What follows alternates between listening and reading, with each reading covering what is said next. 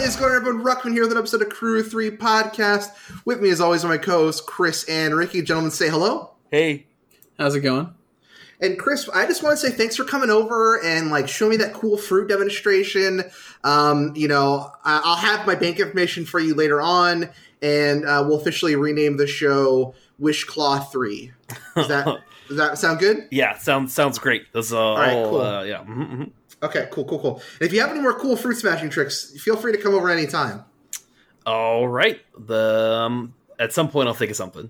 All right, cool. All right, guys. So obviously last week was the big band switch up, and we've got Amonkhet Remastered coming out. So we've got a lot to talk about this week with some excitingness going on. But real quick, did you guys play Magic? I know, Chris, you were busy this weekend showing me how to do cool things with fruit. Ricky, did you play a lot of Magic? This weekend? Yeah. I played some Magic. Yeah? I played some Commander with the people in the Discord. Oh, yeah, that's right. I saw that. I got stomped on. Well, you thought you were playing Commander, but it was Arch Enemy. Right. It was a lot of fun. I was so happy to just play Commander. I accidentally built another deck because of it, which is a problem that I have to deal with in my own personal life. But I plan to do that more often. Probably keep an eye out soon. I'll be there for Pioneer pickup games.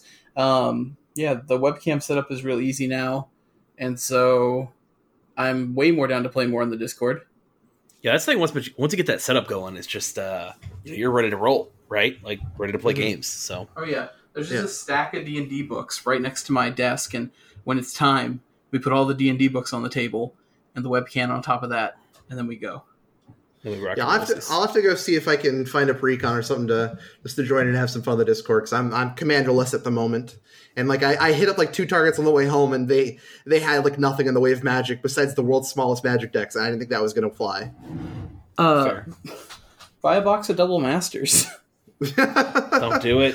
I just bought that big NES, which is about the price. I bought that Lego NES, which is kind of close to the price of Double Masters, but not really. It's $100 less than Double Masters. Mm-hmm. But I had fun just talking and hanging out with you guys, playing Commander, building some Lego. And then, oh my God, guys, we'll get into it. But Pioneer right now, I played a lot of Pioneer on stream. I played a lot of Pioneer off stream. I played some Historic. I'm loving Magic again right now. Everything is just it just feels right with the world in Magic, not the world, but in the world of Magic. The world of Magic feels right. It just feels great. So, if we got nothing else to go into before we get started, let's talk about some Amonkhet Remastered and go into the big Pioneer shakeups, all right? Let's do it. Down to talk about Amonkhet Remastered. Yeah, so obviously on Thursday, which will be the day before this podcast comes up, so by the time this podcast goes live and you guys listening to it, you guys can go draft Amonkhet on Arena, which is it the same price as a regular Premier draft, I'm assuming? Have they said any otherwise? God, I hope so. I mean, they're doing Dominaria right now at the same cost as regular Premier draft, so I would assume. I haven't read anything to the contrary. I actually combining last segment into this segment, I played a lot of Historic and M21 drafts last week with the help of Ruckman. We got a bunch of 7-win drafts in a row, which was nice. And so I did get to play a lot last week. I wish I could get those on camera. Yeah, I hear you.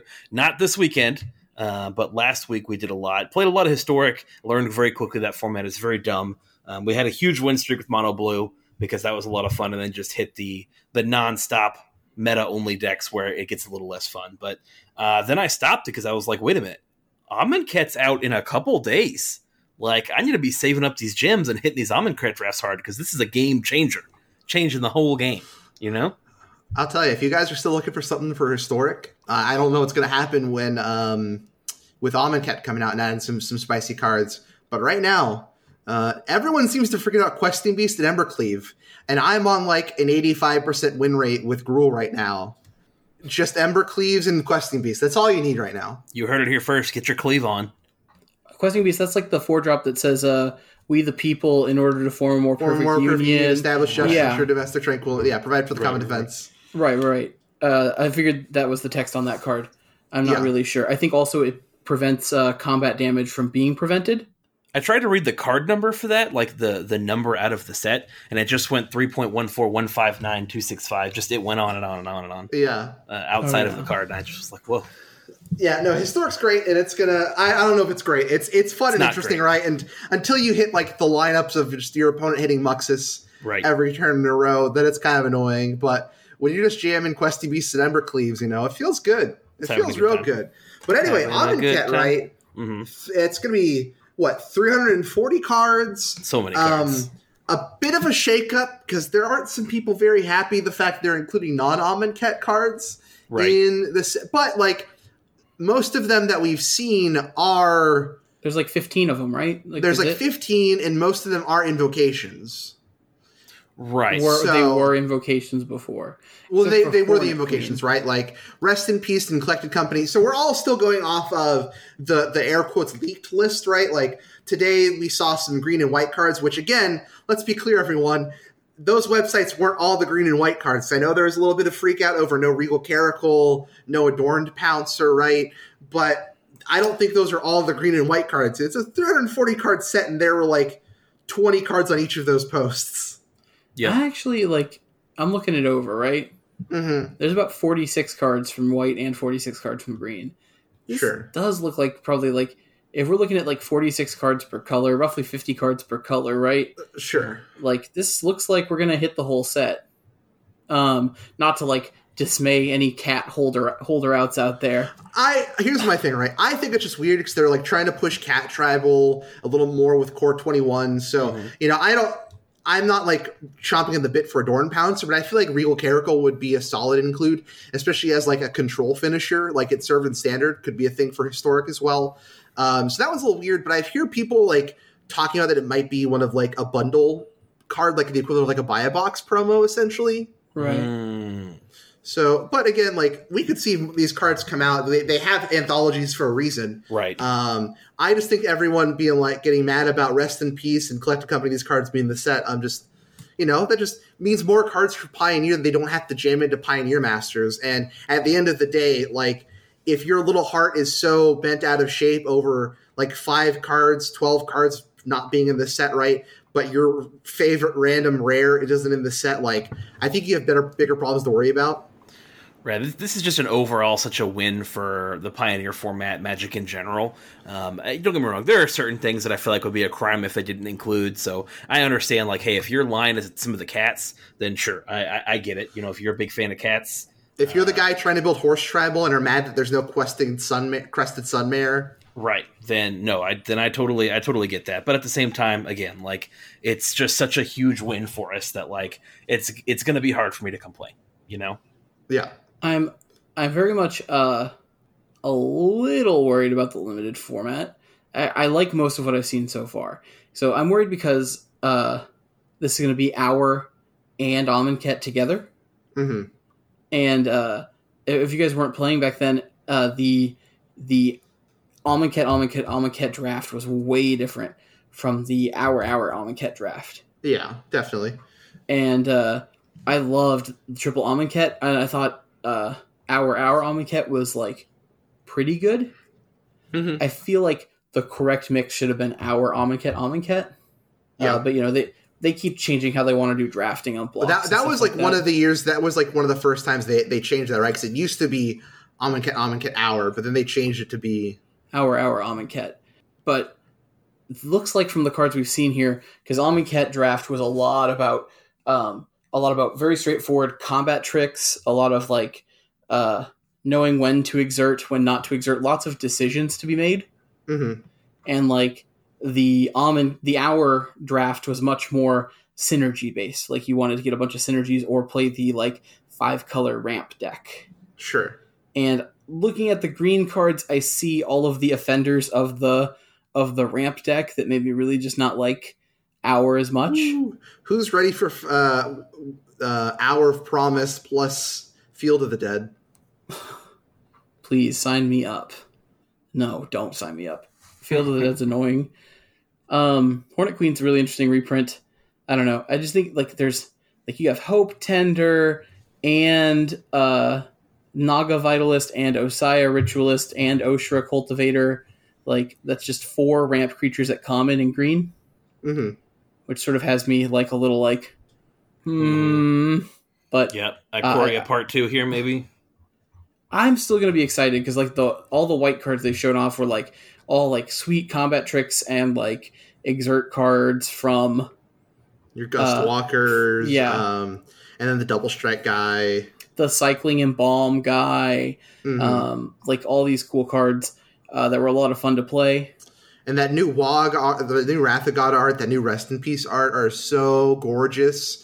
I just want prints of them on my wall right now. I just thought it was really interesting for them to put Fibblethip in the new Dusk to Dawn art.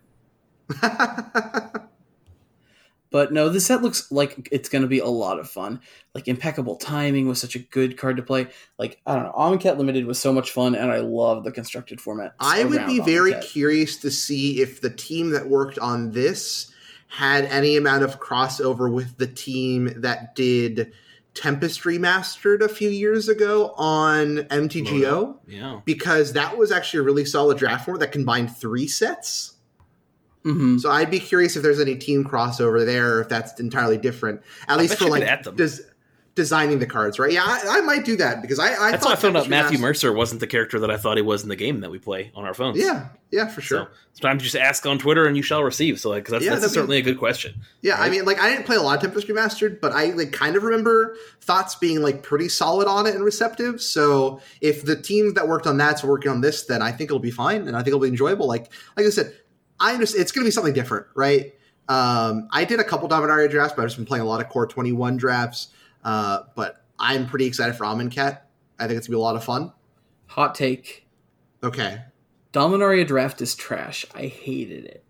I hated Dominaria Limited, and not because I just like 0-3'd out of every limited GP I played in Dominaria. Definitely not because of that. The format is garbage. There's like no removal, and you just play all this stupid greedy stuff, and you just play the greediest deck and win because you can't be punished because like Eviscerate costs 4, and it's the only removal spell in the entire set.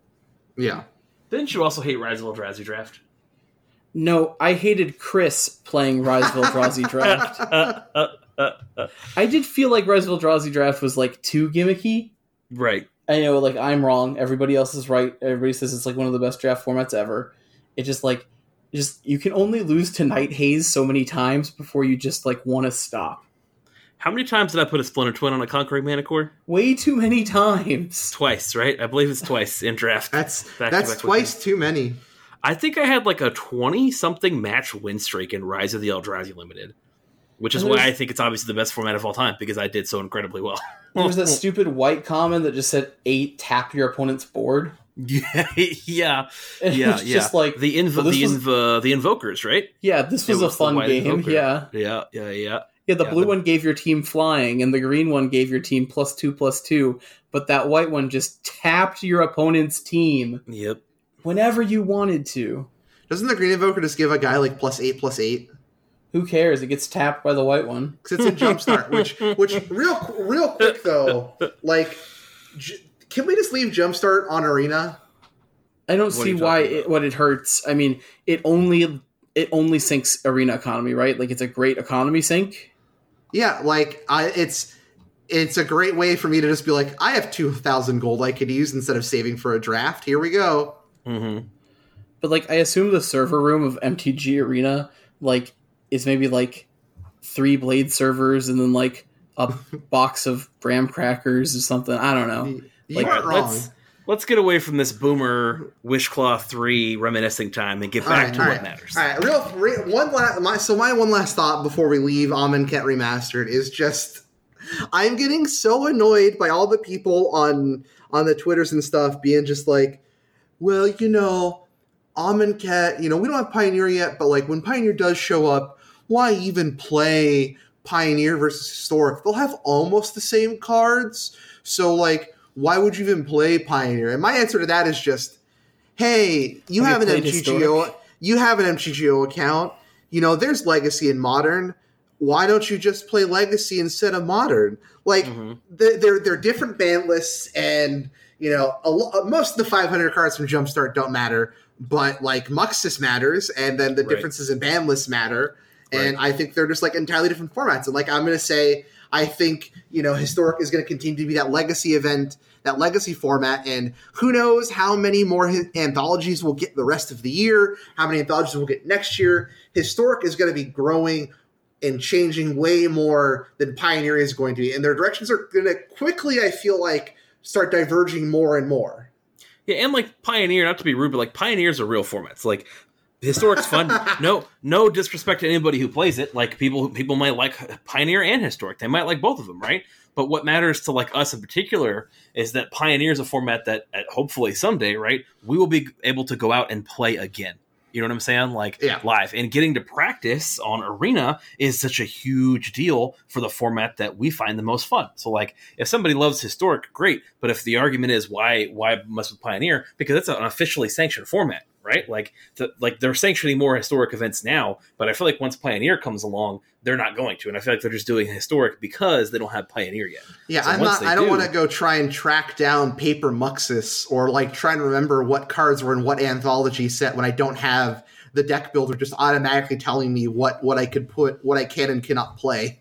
Sure.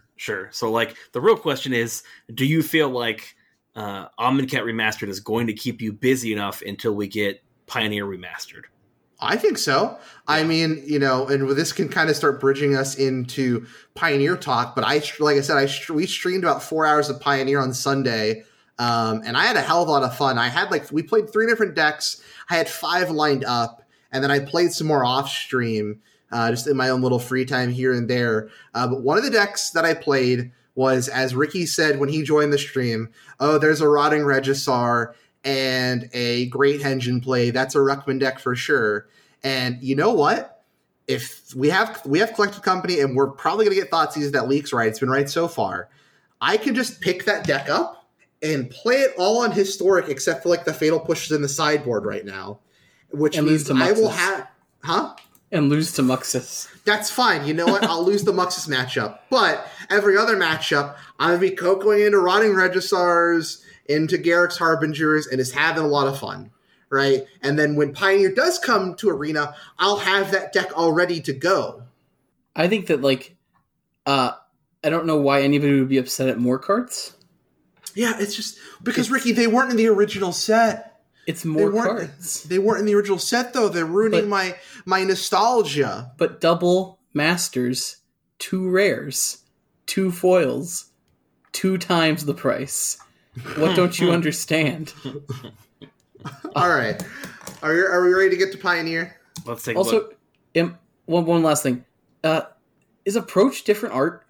No, but there's a rumor. So they did some data mining. I think Approach might get new art because someone did some data mining because a certain special he who must not be named for certain reasons did the art of Approach the Second Son. Well, this is the art. It's a new person. Oh, is there actual new art? Yeah, right here. Kev Walker. But it looks that is similar. New art. Okay, that art is new art. Okay, so the thing is, when the article went up that first had the white cards, it was still the original art showing off. Okay. So they must have officially spoiled this because the article I remember, so the Shrek article that had the green cards didn't have card images in their main article, but the other one did for the white cards. But most of them were still our Amonkhet set symbols. So this is the new art. So yeah, this is definitely the new art. And I think there's a couple other cards like Coco, Rest in Peace have new art. That Wrath of God art I think is new. I don't think that's the Invocation art.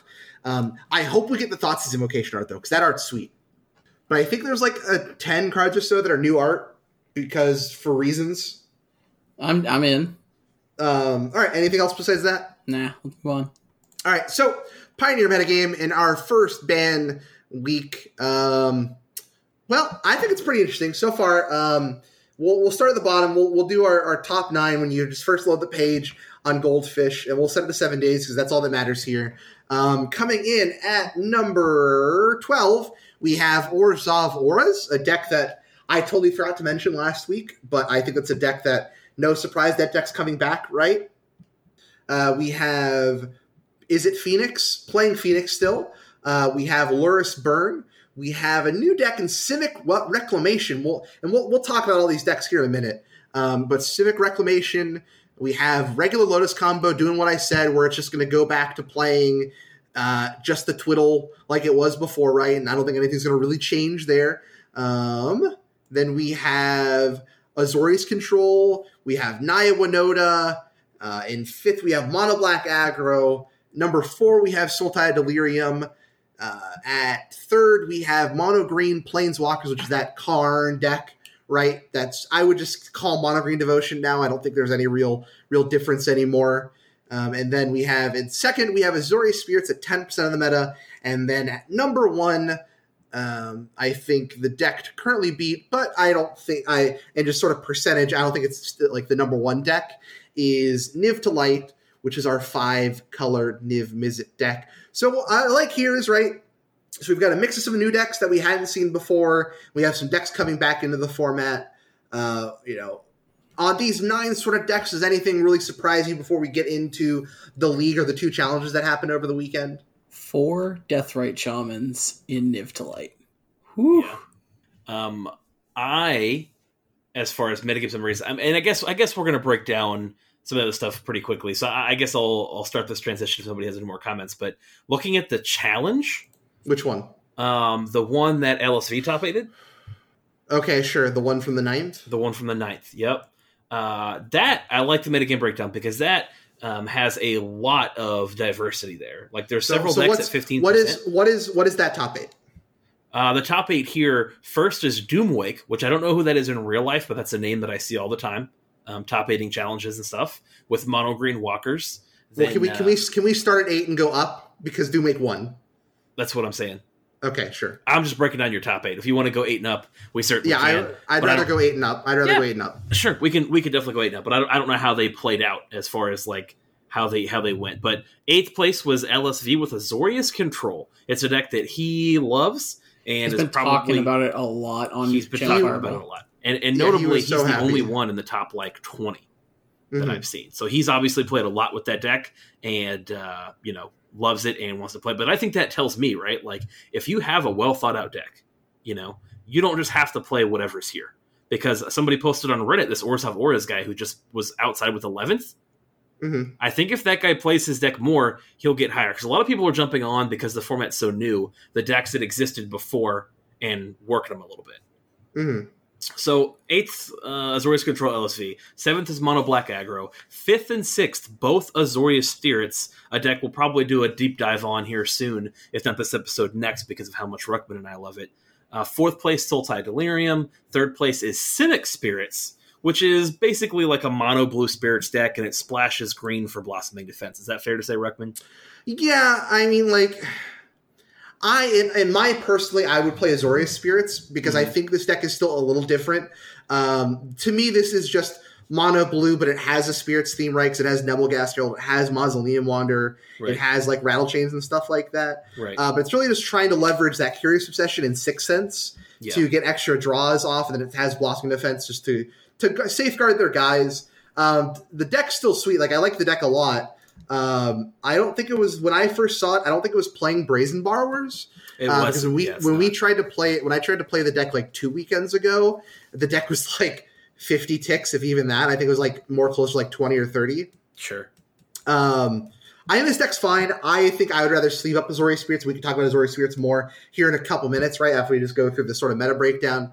But again, I like seeing another take on the Spirits. I like that there are 2 different ways of playing the deck. Yeah, this is a deck that I want to play with a little more because I think that we're missing a little bit of extra interaction. I think that some of the defensive options aren't as important because of how many spirits you have versus like disrupting your opponent's plan, especially right now. Looking at this top 8 and how many decks are playing blue, I think Mystical Dispute's a fine main deck, at least for these first couple weeks. But that's either here. The big deal is those 6 to 7 curiosity effects that you have, I think, are crazy because, again, that's what in historic Mono Blue is playing. 2nd place, Niv to Light. 1st place, obviously, again, Mono Green Planeswalkers, played by Doomwake.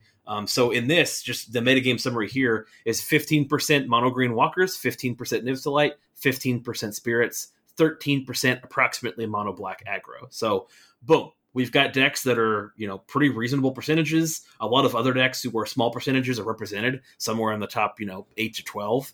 So, looks to me like we're looking at a pretty decent format now, boys. Yeah, and don't get me wrong, right? Like, so I think Niv to Light it's a little annoying, right? Because I think the deck is already annoying because it like ran on Teferi. We talked about very early on how the deck just lived and died by Teferi, right? And now it gets Uro, which makes it even more annoying. But I haven't gotten to mess around with the deck a lot. I haven't run into the deck a lot myself personally. But from just sort of reading online and people discussing it, it feels like it definitely. I think mono green and spirits are good matchups to play against it, right? Like I went back and looked at the old metagame, and I don't know how much Uro changes it, but I do remember playing spirits and having like a high 50-60% win rate against Niv-to-Light. Right. It was back in that format before we had Theros. I would say it was really rock, paper, scissors format between Niv-to-Light, spirits, and Chonky Red. And then you had like sort of every other deck on the outliers, like your mono blacks and stuff like that could kind of slot in. But I would say like the big three, and then like your mono green and stuff like that. But I would say the big three decks of the format were spirits taking out Niv-to-Light, Niv-to-Light taking out Chonky Red, and Chonky Red taking out spirits. That real rock, paper, scissors format, but it was still open-ended, right? And something I didn't mention earlier, but part of why I jammed so much Pioneer this weekend, besides it being new and exciting, it just people I don't think thought of the impact of just how many cards, even if they're still not the best in the format, right? Being able to just like play the Great Henge it felt so good again. Could just turn 3 Rotting Regisaur, turn 4 tap out, play my Great Henge, and I didn't have to worry about dying next turn because I tapped out on turn 4. Right. Yeah, you weren't just immediately dead. And I think like we're seeing a very serious underrepresentation of Lotus Field. I think that deck still has legs. But again, like I think the reason, at least my current estimation, is the reason we're seeing so much Niv-to-Light at the top is because it contained the most powerful cards in the format, which in my opinion are Teferi and Uro. And so it was not that hard to pilot. Yeah, it's got a lot of big stuff going on. But if you were going to play, that was kind of what you were going to play. You know, so I think as we see people pilot their pet decks and get really good with them, I think you'll start to see some of these more competitive events really be based on how much experience you have with your deck and the format versus just, look, my deck contains Teferi and Uro, so I win. Sure. Lotus Field was sweaty before Underworld Breach. I don't think that deck's coming back. I there was somebody who played it at our locals and stuff like that, and I've watched people play it, and it's just like, you've got to get to like turn 5 before you can try to start to go off. And if your hand has been touched like once, then you have to wait for turn 6. It's just like it doesn't have like the resilience, and like it also like gets hosed by like Dampening Sphere. Not Dampening Sphere, but the Dampening Sphere card. Yeah, which was also hosing other decks at the time too. Right. I guess Dampening Sphere does less now. Yeah. But I feel like without Underworld Breach, that deck is way less silly. And like if you lost to it probably on like turn 5 or turn 6. Sure. It doesn't seem like the kind of deck that I would expect a resurgence of. I think it's a deck that's going to stay around, right? Like we're seeing it still 5-0 leads. It got 15th in that challenge, the challenge from the 8th. It had a couple 3-2s in one of the preliminaries this weekend. I think it's a deck that's going to stay around, and I don't think it's going to be that surprising to see it in like the top 32s of events, maybe even like the top 16 with a good pilot, right? I think it's going to be a deck that like once in a blue moon is going to top 8 an event, but I think it's going to be really odd stacked against it to first place the event. But I think it's going to be a deck that still rewards people who put in the reps with it. Right. Yeah. And I'd like to see whether or not they're going to adopt. You know, WotC's got a pretty soft spot for green cards, so who knows what kind of ramp or nonsense they play. I'm surprised, and I know it might be a different version of the deck, but I'm surprised we're not going to adopt a Souza if we haven't already, just to like make our land drops and get ourselves going. You know? Yeah, that is a little surprising. But I haven't touched the deck at all, nor am I part of like the Lotus Breach Discord server and stuff like that. Which again, for those of you like, I love our Discord and stuff like that. But obviously, you know, it's a good hive mind and stuff like that to bounce deck ideas off of. But not everyone plays everything here, and I try to at least be familiar with a lot of the decks of the format. I feel like that's one of the things I at least am best at with this show is like understanding at least most of the format in a big way, shape, or form. But on the subreddit for Pioneer, it's really easy if you want to find a community that is just dead set focused on that one deck. Easy to find. I don't know if it's still the same way, but Caleb Scherer is a streamer that I am part of his Discord from subscribing on Twitch from a while ago.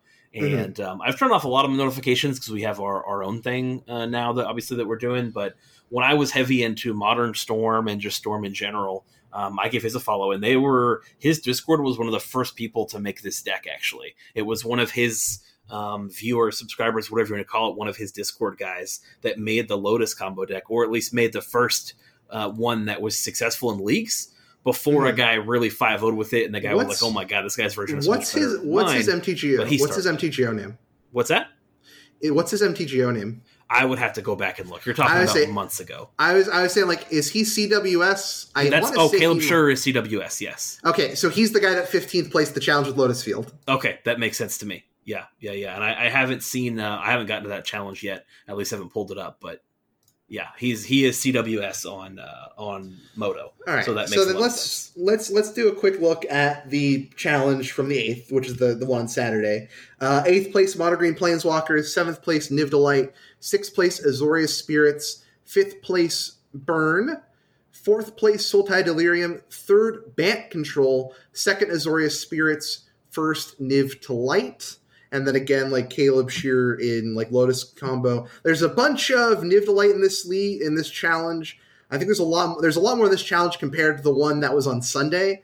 Because we're looking at Niv Delight being 25% of the meta here. Then you have Azorius Spirits at 15, Sultai Delirium at 9, Mono Green Planeswalkers at 9, Naya Winota at 6, and then it's kind of just like whatever after that, right? Mm-hmm. So that means this had 8 Niv Delights in the thing, but they all really got blocked out at like 10th, 11th, 12th, 13th. I feel like they probably all ran into each other at some point. Oh, I can only imagine. And sort of locked each other out there. But this one isn't as diverse of a top 8. But I think, it's pretty clear what the format is going to be, the key players, which makes sense if we go back and look at that overall metagame breakdown, your Niv Delight, your Spirits, your Mono Green Planeswalkers. So at the very least, have those matchups in mind if you're going to go play this weekend. Right. Definitely Niv Delight, be ready for it. Yeah, especially if you're going to play online. Mm-hmm. That was a huge thing. That was Niv Delight was 25% here, but again, I feel like that was before people started packing some counter spells to handle the Niv Delights, and it started to balance out once like a Spirits or whatever the predatory matchup is, or most predatory matchup is, started becoming a little more prevalent to keep that deck in check. Yeah, and then this Bant deck just feels like a natural offshoot of Blue White Control, where we're just playing 4-0 and 4 Growth Spiral. Oh, and that's Canister. Yeah. Nice. Okay. Yeah, I'd really like to see. I have not taken a look at this list yet because I didn't recognize his name at first, but that's a huge one. Yeah, and you can see lot of these pros. It's also your deck, so that makes sense for the extra cards, right? LSV was just straight Blue Eye Control. Canister's deck here with Bant is a Yorion deck. Yep. But I think it's interesting. There's a lot of pros playing back in the format. Yeah, I think it's a good sign. I mean, like I said, even if you were just readily available and just you're playing them for fun queues, right? Like there still wasn't a whole lot of Inverter or Lotus Breach around, but now you don't even have to running into it, right? Which I think is big. You're not afraid to tap out on turn 4 now to just die a turn later. Yeah, I like this Yorion version because basically you're just splashing green for Growth Spiral and Uro. Mm-hmm. And the rest of it's just blue-white. You just needed the extra green to get some ramp and get some other stuff, and then you get to play your funsies bounce stuff. Your Elspeth Conquers Deaths, your Omens of the Seas. Yeah. Not a whole lot else you're bouncing. You can reset some Planeswalkers, but there's some Jeskai Fires going around too. Yeah, I was expecting a little more from that deck, so maybe that's a deck to think of going forward. It's interesting. They're on the main deck, of course, Agent of Treachery, right? Okay. Mm-hmm. But a lot of them are sideboarding still the Void Winnowers. I've seen some with like the Resolute Archangel, which is a pretty sweet hit off of Luca. I feel like once we figure out where this format is, because of course, like Void Winnower was great last format, but like now, like what you're gonna stop? It doesn't stop Niv to Light, Mm-hmm. So like the important cards are now back to odd. So once you get Void Winnower out there, put a new bullet to get onto that Niv Mizzet deck, And I think you can really see like a Transmogrify Fires, Luca Fires deck really pick up again. Oath of Chandra is a great pickup for the deck in Pioneer, as well as Chain to the Rocks, getting to like reblink those if you want, if you need to. Oh wow, yeah. Like especially Oath of Chandra, just like bam, 3 more damage. I'm excited about that deck. I mean, not that I'm excited about a Fires deck, but like deck, it looks sweet. Making big guys off of Luca or Transmogrify is always fun. Yeah, I don't know how much you guys have had a chance to dig through the league yet, but there's 2 decks I really want to point out here real quick, and if there's any ones you guys want to talk about, feel free. I'm sure, Chris, you want to talk about the Reclamation deck. The 2 decks I want to point out here is a deck by we'll stay at the top and go down. So by Alex Firo, it's a 5/0 deck list that's black-red. The boy went and done did it. We have our Boros Reckoner Star of Extinction deck, 5-0ing a league. Yeah. Also playing just like Minotaur Tribal. Yep. I don't think there's much to talk about in this deck. I just love that, this is a deck that we've been joking about in the Discord for a while. But so I was pretty excited to see this. I think this deck's really awesome, and someone finally went and did it. I forget Vessel of Nascency is a card. A Vessel of Vitality or Volatility, whatever. The red one that gets you mana. Yeah. I think it gets you the same mana that you put in, right? Does it only adds 4? It's overtime, right? So it's 2 to play, split. 2 to pop, and then you get 4. Yeah, that's something. I mean, like, so there's we're like 1 solid card off from having like a real Storm deck in Pioneer. And I know we're not allowed to have combos, so I'm sure that's not coming, but we'll see. We'll see. And then my other deck I wanted to talk about is by Dreams of Ashiok, which is everything but green. So it's blue, black, white, red. It's a Fires deck, but we're playing really Grixis colors. And actually, I don't know where the white's in Inspired Ultimatum and Ruinous Ultimatum out of the sideboard. So this is like Grixis Fires for a couple white cards on the board. We get it's playing a Grim Tutor Mastermind's Acquisition to go get those white cards out of the board, right? Which seems really sweet with our Fires Invention in play. Right. It's got Scarab God. It's got Nicol the Ravager. I'm sold. This deck's sweet. I'm in. Yeah, ramping Fires into Ultimatum seems like a fun deck. I don't know how good it is, but there's so much ramp out there that, hey, that's what we need, right? We need ramp, we need Fires, we need Ultimatums, and, you can do a lot. And we can Grim Tutor into our sideboard tutor. So we can tutor for a tutor here, and then heck yeah, just go as deep as we want. Let the big dog hunt. Let the big dog hunt. Now, can I interest you in a 19-land deck with an average CMC of 1.25? Yes. Where do I sign on the dotted line? Broadband went 5-0 with Boros Feather, and we're really playing Feather. There's 2 feathers in this list, actually. So we're actually casting her. We're not Lurrus anymore? No, we're not Lurrus anymore, boys. We got Favorite Hoplite, Swift Spear, Soul Scar, Dreadhorde Arcanist, 10th Legion, and Feather. Playing Fight as One, like Reckless Rage, Titan Strength, Boros Charm, a one of Escape Velocity, Gird for Battle, Defiant Strike, of course. And we're just going. 19 lands. Let's see them, Sure. This looks dope. There's also the lands are just 4 Sacred Foundry, 4 Inspiring Vantage, 4 Battlefield Forge. Let's just go. So real expensive lands is what you're saying. What I'm saying is that Sacred Foundry's still a little pricey. This deck is sweet. Feather is a card that I always love. Yeah. I built a commander deck around, like everybody else did. But very, very awesome card. I'm happy to actually see Feather in the Feather deck. Mm-hmm. To finally give us that final push. I just really was not feeling it with just the 10th districts and the Dreadhorde Arcanist with the Lurrus. Sure. But now we're cooking. All right. Oh no, go ahead. Oh, I was just saying, Certified Hood Classic right here. Certified Hood Classic. All right. Before Chris, I'm sure you want to get to Reclamation, but I do have a quick question real fast. So obviously I played Ricky's Storming Entity version of Phoenix. Is that the truth, or everyone is still saying Arclight Phoenix? What do you guys think? I'm pretty sure the truth is Royal Scions. The truth definitely was Royal Scions. I'll tell you, we probably should be playing Brazen Bar with the main of that deck instead of Crackling Drake. Yeah, I also didn't put Izzet Charm in there. The list was sweaty. Sure. But you asked for it, and it was like 9:00 already, and I was just putting down cards I wanted to play. To be fair, I asked for the deck before the day of. You don't own me. Okay, fair enough. You're right. I don't. I don't have enough. I have not put enough time into the red-blue spells deck yet. Sure. Whether it's Phoenix, whether it's not, I own foils of everything that I need to have foils of. But you're saying you'll find out for me. I'll figure it out. I'll work it out. Okay. I'll tell you what, this week I'll just be putting together variants of spells and accepting all challengers in the Discord at some point every afternoon or something. Yeah, I'm done because I can't tell you that I 100% know either. But it sounds like Porque no los dos to me. You know what I'm saying? Like I don't understand why we can't play. I think you got to pick one or the other. I think we're now we've hit a critical mass of good payoff to the spells deck now. Right. So we've got Stormwing Entity, we got Sprite Dragon, we've got Young Pyromancer, we've got Arclight Phoenix, and then also Thing in the Ice is there too if you want it.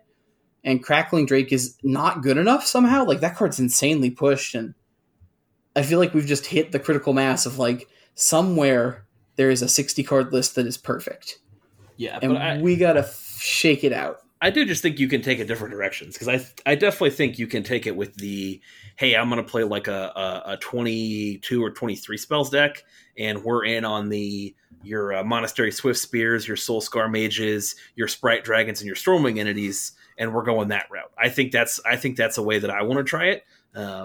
And just, hey, we get to main deck Mystical Dispute in the world that we're currently in, which is probably the reason to play that. Or, again, you can get cute with your Phoenixes. And as much as I love me some Phoenix, I kind of want to be on the low-to-the-ground version of the deck, And my reason, I like Storming Entity, right? The burst power isn't there. I don't think it doesn't have the same burst ability that, Phoenix does. Right. But it's more, I think it's a consistent damage, which I like better. Yeah. I think that the false prophet might be Sprite Dragon. Oh yeah, you might be right there. I think that the key might be Phoenix Stormwing, because Stormwing and Phoenix, Phoenix is hard to kill with push, and it doesn't really die to push, but Stormwing, oh man, Stormwing feels great. I have always been happy playing it in Standard, playing it a little bit in Historic. I've loved the card. In Historic we get Kiln Fiend, so the argument's a little easier, but right. So if we play both right, and Phoenix is going to want us to put us into a little more draw effects, right? What if we go 4 Phoenix, 3 Stormwing, or 2 Stormwing even? Because we're going to see more cards. So I'm fine with 3 Stormwing, 2 Thing, 4 Phoenix. Mm-hmm. Sure. I think once again the truth is definitely 2 Royal Scions. That card has been overperforming in every list that I've played it with. The only problem with Royal Scions is I don't get the voice lines on MTGO or in paper. I just have to do overly offensive Scottish accents myself. And I do that enough when we play D&D when I play a dwarf character. Davriel is still one of my favorite voices in MTGA.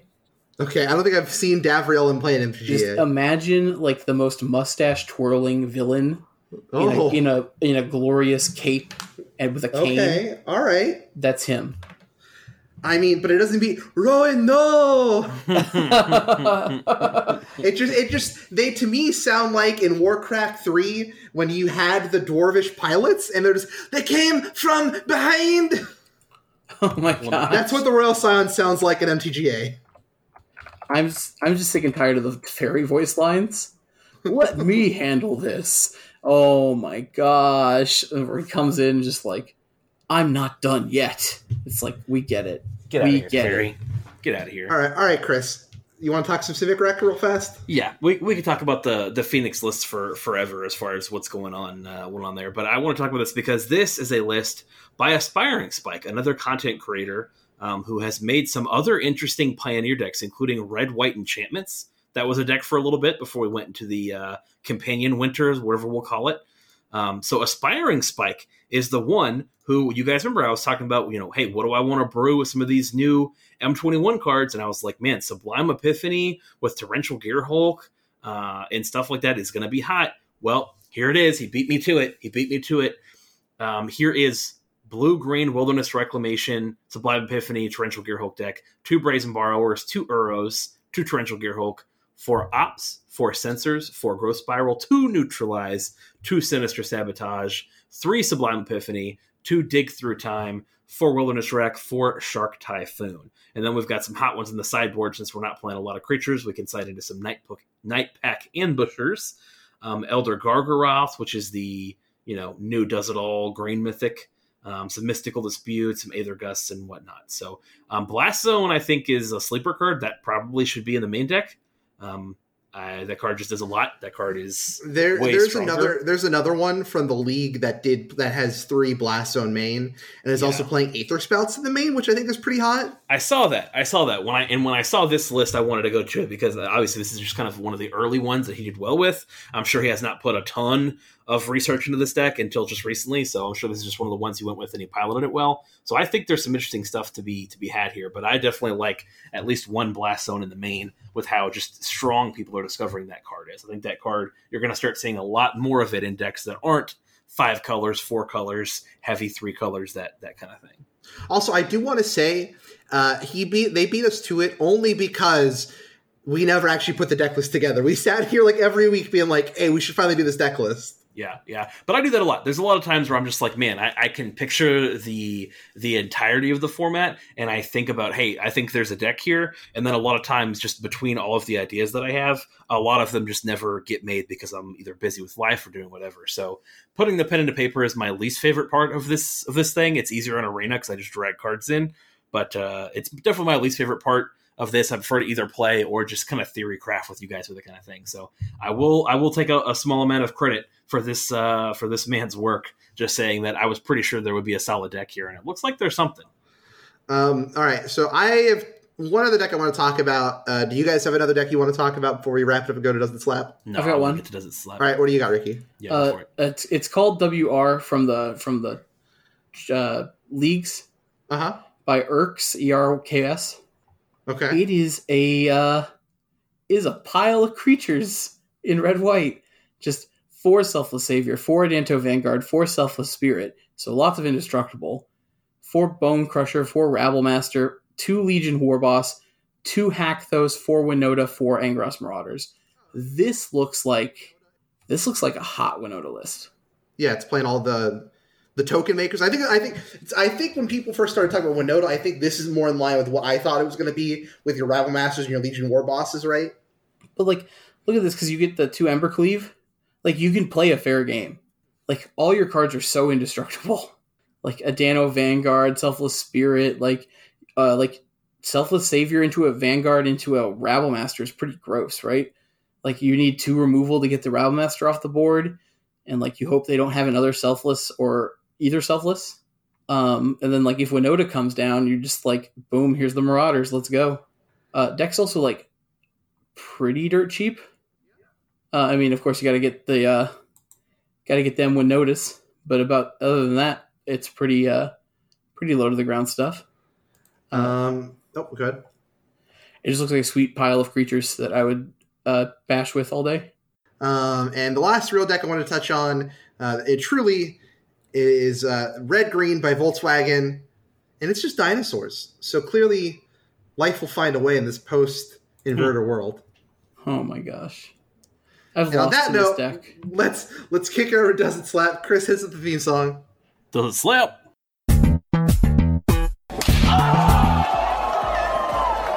All right, so this was a deck list submitted to us by I would say a Twitch viewer. I don't remember them seeing on the Discord before they jumped to our Twitch stream. Nice. I told them to send it in the Discord. So welcome to Bink Saki. Hey. And they have Bio Coco, which is a collected company deck list built around essentially Biomancer's Familiar. So what we have here is we have 4 Elvish Mystic, 4 Gilded Goose, 4 Lionel Elves, 4 Biomancer's Familiar. For those who aren't familiar with it, it's a 2/2 for green and a blue. You get a creature mutant. Activated abilities of creatures you control cost 2 less to activate. This effect can't reduce the cost of the mana at any ability. Oh, Jesus. The toast. It finally hit. Of any ability to cost to activate less than 1 mana. Then you can tap. Next time a creature adapts this turn, it adapts as though it had no 1/1 counters on it. Then you have Duskwatch Recruiter for 1 and a green. It's a 2/2 human warrior werewolf. For 2 and a green, you can look at the top 3 cards of your library. You may reveal a creature card from among them, put it into your hand, and put the rest of the body of your library in any order. At the beginning of your upkeep, if no spells were cast this turn, transform Duskwatch Recruiter, which turns into Crowlin Horde Howler, which is a 3/3 werewolf with creature spells you cast cost 1 less to cast, and it has the beginning of upkeep player cast 2 or more spells last turn, transform it back. Then you have 4 Incubation Druid, which is a 1 and a green for a 0/2 Elf Druid, tapped at any 1 mana of any color that a land you control could produce. If it has a 1/1 counter on it, it adds 3 instead, so you get a little Lotus action. And it has Adapt 3 for 3 and 2 green. Then we have Kinnan Bonder Prodigy, a 2/2 human druid for green and a blue. Whenever you tap a non-land permanent for mana, add 1 mana of any color that permanent produced. Then for 5 green blue, look at the top 5 cards of your library. You may put a non-human creature card from among them on the battlefield. Put the rest on the bottom of your library in random order. If Ronus the Indomitable, for a 5/5 legendary creature god for 2 and a green. Death Touch Indestructible. It can't attack or block unless you control a creature with power 4 or greater. Another creature with power 4 or greater. And for 2 and a green, another target creature gets +2/+2 and gains trample time of the turn. 4 Collected Companies, and then a bunch of lands and some interesting sideboard cards. We got some Skyway Sniper, Scavenging Oozes, Steelbane Hydras, and Mystical Disputes. Oh, and we're companioning 1 Zirda the Dawnwaker, which is the Boros companion that essentially does what Incubation Druid does, or that does what Biomancer Familiar does. So it reduces our activated abilities by 2, and then for 1 and tap it, target creature can't block this turn. And to enable that, we're playing 2 Rootbound Crags, 4 Stomping Grounds, and 2 Ketria Triome. Gentlemen, where do you want to begin with this deck? I love this deck. Okay. My first thought was unfortunate, because I was like, you know what creature has a really cool activated ability? What? Walking Ballista. Yeah. Oh, yeah. But that card is banned. So, that aside, I have played a lot of Duskwatch Recruiter decks very successfully. I think it's a very, very, very powerful card, and I am like signing on to any deck that's playing it.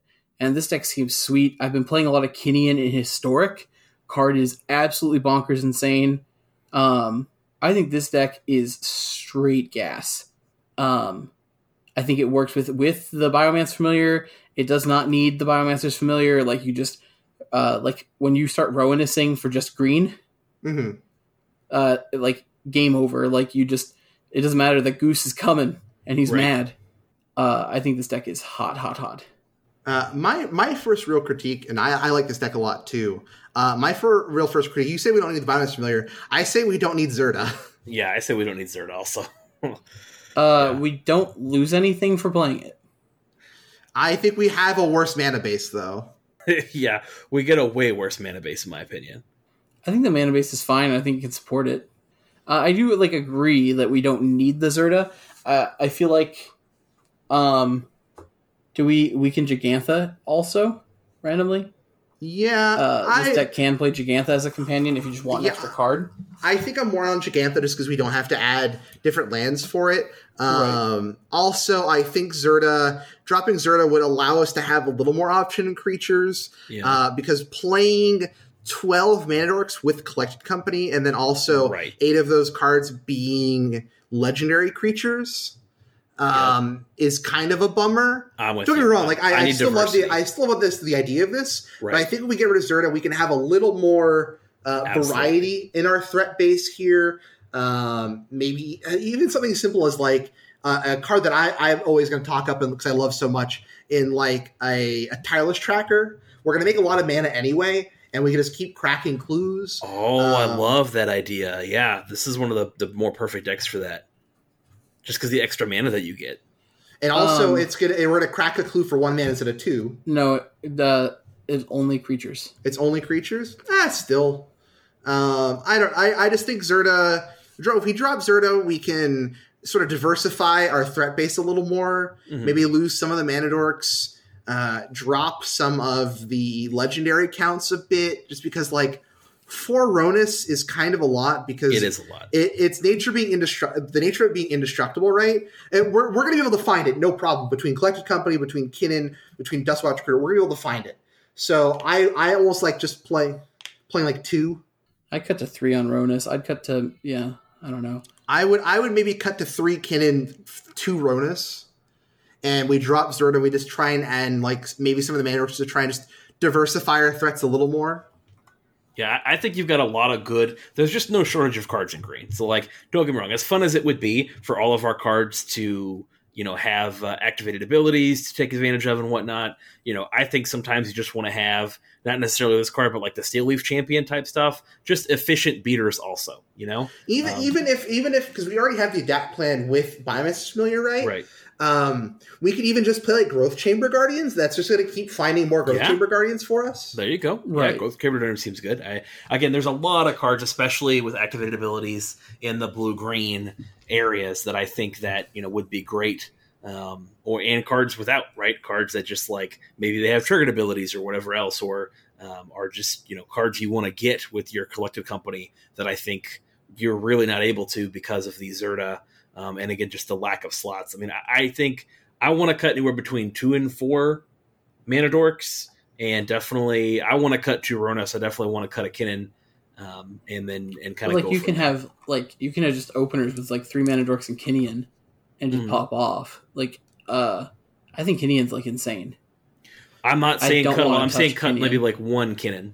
Yeah, because, I'm saying we play like 3 Kinnan, 2 Ronus. Right, just because of the legendary factors of them, Again, there's just other between Tireless Tracker and what's the card you're just talking about? Incubate? No. The one that goes and finds the one. Growth Chamber Guardians. Yeah. Yeah. Even just like, I don't know how good it is, but even just like a Pelt Collector or like the whatever ooze, the ooze that grows because of gelatinous? No. Scoos? Experiment 1. Oh! I thought you were going to say the 5 mana one that makes tokens. Maybe the 5 mana one that makes tokens. Sounds because we can find it off of Kinnan, and it'll be cheap to activate. I'm just not super excited to find any of these cards off of Kinnan, and I know part of that is because we want our Collected Company value, but I feel like you do want something else that you can play. It's nice when your Collected Company hits everything, but it typically doesn't. There's a point where Kinnian costs like 3 to activate, and you're just like Kinnian like 3 times. Sure, but if I'm just finding like my 3rd Ronus that I sack to itself, or like 2 more Mana Dorks, like I'm not excited about that. Right. I want more better threats to hit with the Kinnan. It doesn't matter how many times times we activate Kinnan if I'm just kind of getting like, Yeah, even just like a Scavenging Ooze or something would be fine. You know what I'm saying? Just something that gets bigger. Like I would, like I said, I want a threat that either gets bigger because we can pump it or something like that. There's got to be a green creature somewhere that, hey, we get it with the Coco, we get it with the Kinnan, and because of the extra mana, we can just put counters on it, like not quite a Pelucranos, but a Pelucranos type creature. I think we could readapt our mana to Bant. We can't play Zerda anymore. It's not reason for Zerda, but like we get a lot of like, there's a lot of like really good utility white cards that keep us moving in this sort of like a Coco deck. Sure. Mostly like Bygone Bishop is like one that I've played a lot in like Coco style decks and like Quarter Calling decks that just sort of like you have to play a bunch of Mana Dorks and you need to get your Mana Dorks to be relevant in the late game. I guess we don't have Township, right? So we can't use Township to get our creatures to be relevant anymore. Why am I blanking on the name? The 3 mana 2/2 that when like a weenie enters, you draw a card. That's Mentor the Meek. Is Mentor the Meek in Pioneer? It is. It was in M20, right? Yeah. Or M19. I like Bygone Bishop a little better because it's a 3/2 flyer. Sure. And it gives us a clue, which you can combo with our Tireless Trackers. Sure. I think that could be a really interesting deck as well. But as this deck is like sitting here just as the Simic Coco deck, I do think this deck is pretty sweet. If you guys want to get rid of the Zerda, the only thing I would want to change is like I want one more pump effect. Which I'm sure we could find. Like Nylea is not exactly the one we want. So Nylea is not a bad one. You can keep Zerda and play a Planeswalker, like a Nissa type effect or something like that. Any one of the million Nissas. Nylea's not bad though, right? Like Nylea, Yeah. either or Nylea, right? Because one of them lets us get cards, the other one lets us just give creatures +2/+2, and she says everything has trample. Our guys aren't big enough. We could almost play Great Henge in this. I was looking at Great Henge. That's the thing, is I was like, man, just because getting to draw cards to replace your spells seems sick. Yorvo's another card I'm looking at, where like this boy gets huge just from green creatures entering the battlefield. And if we're not going to play Zirda, he's a great way, something you can hit with Collected Company, but also when you activate Kinnan and just get some random dude, you're like, who cares, right? I'm activating it 2 or 3 times. Well, now my Yorvo is getting to be 6, 6, 7, 7 and getting through with the Ronus activation. Yeah. That I think there's a lot of upside there. I don't know. I know we don't want to play many cards that we can't hit off the Coco, but with the Recruiter around, right? Yeah. I feel like we can play like Nylea, God of the Hunt, like as a 2-1. Sure. And I think that card's insane in this deck. Just gives the whole team trample, and it's another pump effect, but a bigger pump effect. That would be my change to this deck. And don't get me wrong, like, I'm not trying to say this deck doesn't slap. I think this deck slaps. I'm just trying to push it in a way that I think can take it from a solid F&M deck to a deck I could take to like an IQ and feel reasonably like good with it. No, I don't want that to be the impression at all. I think we're so quick to think of cards because we like this deck, right? And like the idea is very fleshed out, which we can't always say. And not every deck has to be that way. Some people come to us with these slaps going like, hey, push me in a direction. I have these ideas. Can you focus it? This is a pretty focused idea, right? This is a pretty clean list. We're not splashing a bunch of 1s and 2-ofs. We've got our mana base figured out. We've got a bunch of 4-ofs, so we know what we're doing. I just think that, again, like if you're going to make this deck a little better, these are our suggestions. But I mean, everybody has stated, hey, we love this deck. This is a sweet idea. Again, it probably needs to drop the Zirda, and at least in me and Ruckman's opinion. All right. Any more suggestions before we give our slap ratings? No, quick summary. Again, I think Tireless Trackers are probably a must include. And then some of the other ones are definitely considerations. Nylea, Yorvos, things like that. Because again, I think there are too many mana dorks and too many of the legendaries. Right. Can we play Helix Pinnacle yet? No. No, we cannot. Yeah, that's legal in Historic, right? Like it comes out tomorrow or something? Probably. Historic Anthology 27? Maybe. Yep. We could play Simic Ascendancy. I do. No, we can't. We still can't do that either. I do think that it's a bummer that Ballista got banned, because this deck would love Ballista. Yeah. Can you imagine Ballista for 1? Or like Ballista activations for 1? Gross. Yeah. We could make this an hour and 20-minute episode and go over like Ballista. I think not being in the format, I think hurts a lot with the fact that, it was an easy killer of your Teferis out there, But again, there's just no time. That's something we can talk about more as the format shapes up to see if that. Fair enough. So.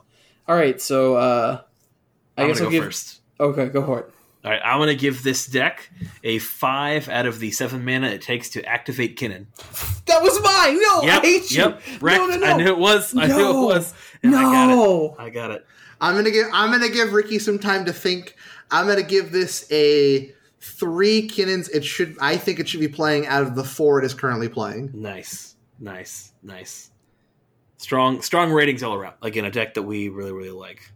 Ricky, are you just going to copy Chris? I'm going to give this deck a 4 out of 5 thanks to the discount of Karenhold Crowler. Sounds good. It's not as good as I was going to give it a 7 out of 10 Kinnian activation. I'm really mad. That's why I wanted to go first. You could just be not original and copy Chris. I mean, that's fine if you want to be lame. I got him. Thanks for this. Thanks for this submission. I'm going to call you Binks. Again, welcome to our community. Hopefully you keep posting stuff, keeping active. We love to see it. Thanks again. Yeah. I mean, like I said, I am so excited. Those bands were so good. I'm just so happy and excited to play Magic right now. We've got Amonkhet coming out this weekend. I've posted it. It's going to go up in the Discord later today as of recording. But we have our next webcam event on the schedule, and that is going to be September 5th. So we're going to do a Saturday, September 5th. It's going to be about the same time at 12:30. Chris, I'm hoping you can actually join us this time. It looks like I'm going to be able to, at least initially. We'll see, but it looks like I can join. And then I think this weekend We're going to try to get the weekly sort of X-Mage stuff going, just for people that don't have a lot of access to stuff and who just want to jam some Pioneer people in a more organized fashion. I think currently that's probably going to be like Saturday evening, just so I can make sure things run smoothly. There's not going to be like a top 8 playoff. I think we're just going to start with like 3 rounds, and then if we get more people involved and things are running smoothly, we'll bump to like 4 rounds. But I think we're just going to cap these events at like a set number of rounds, and we're just going to sort of go off of standings and stuff like that.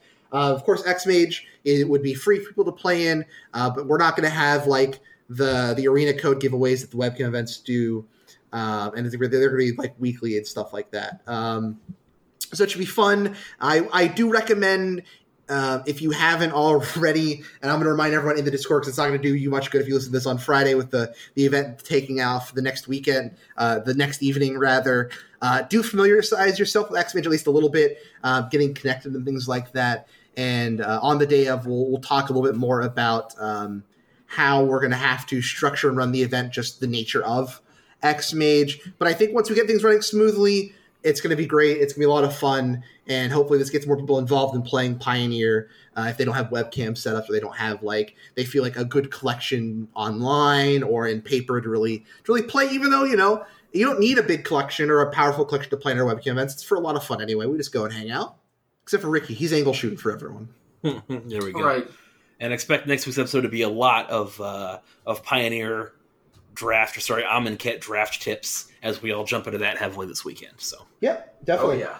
All right, guys, thank you for joining me, and thank you all at home for listening. We'll talk to you all next week. Bye. Bye. Bye.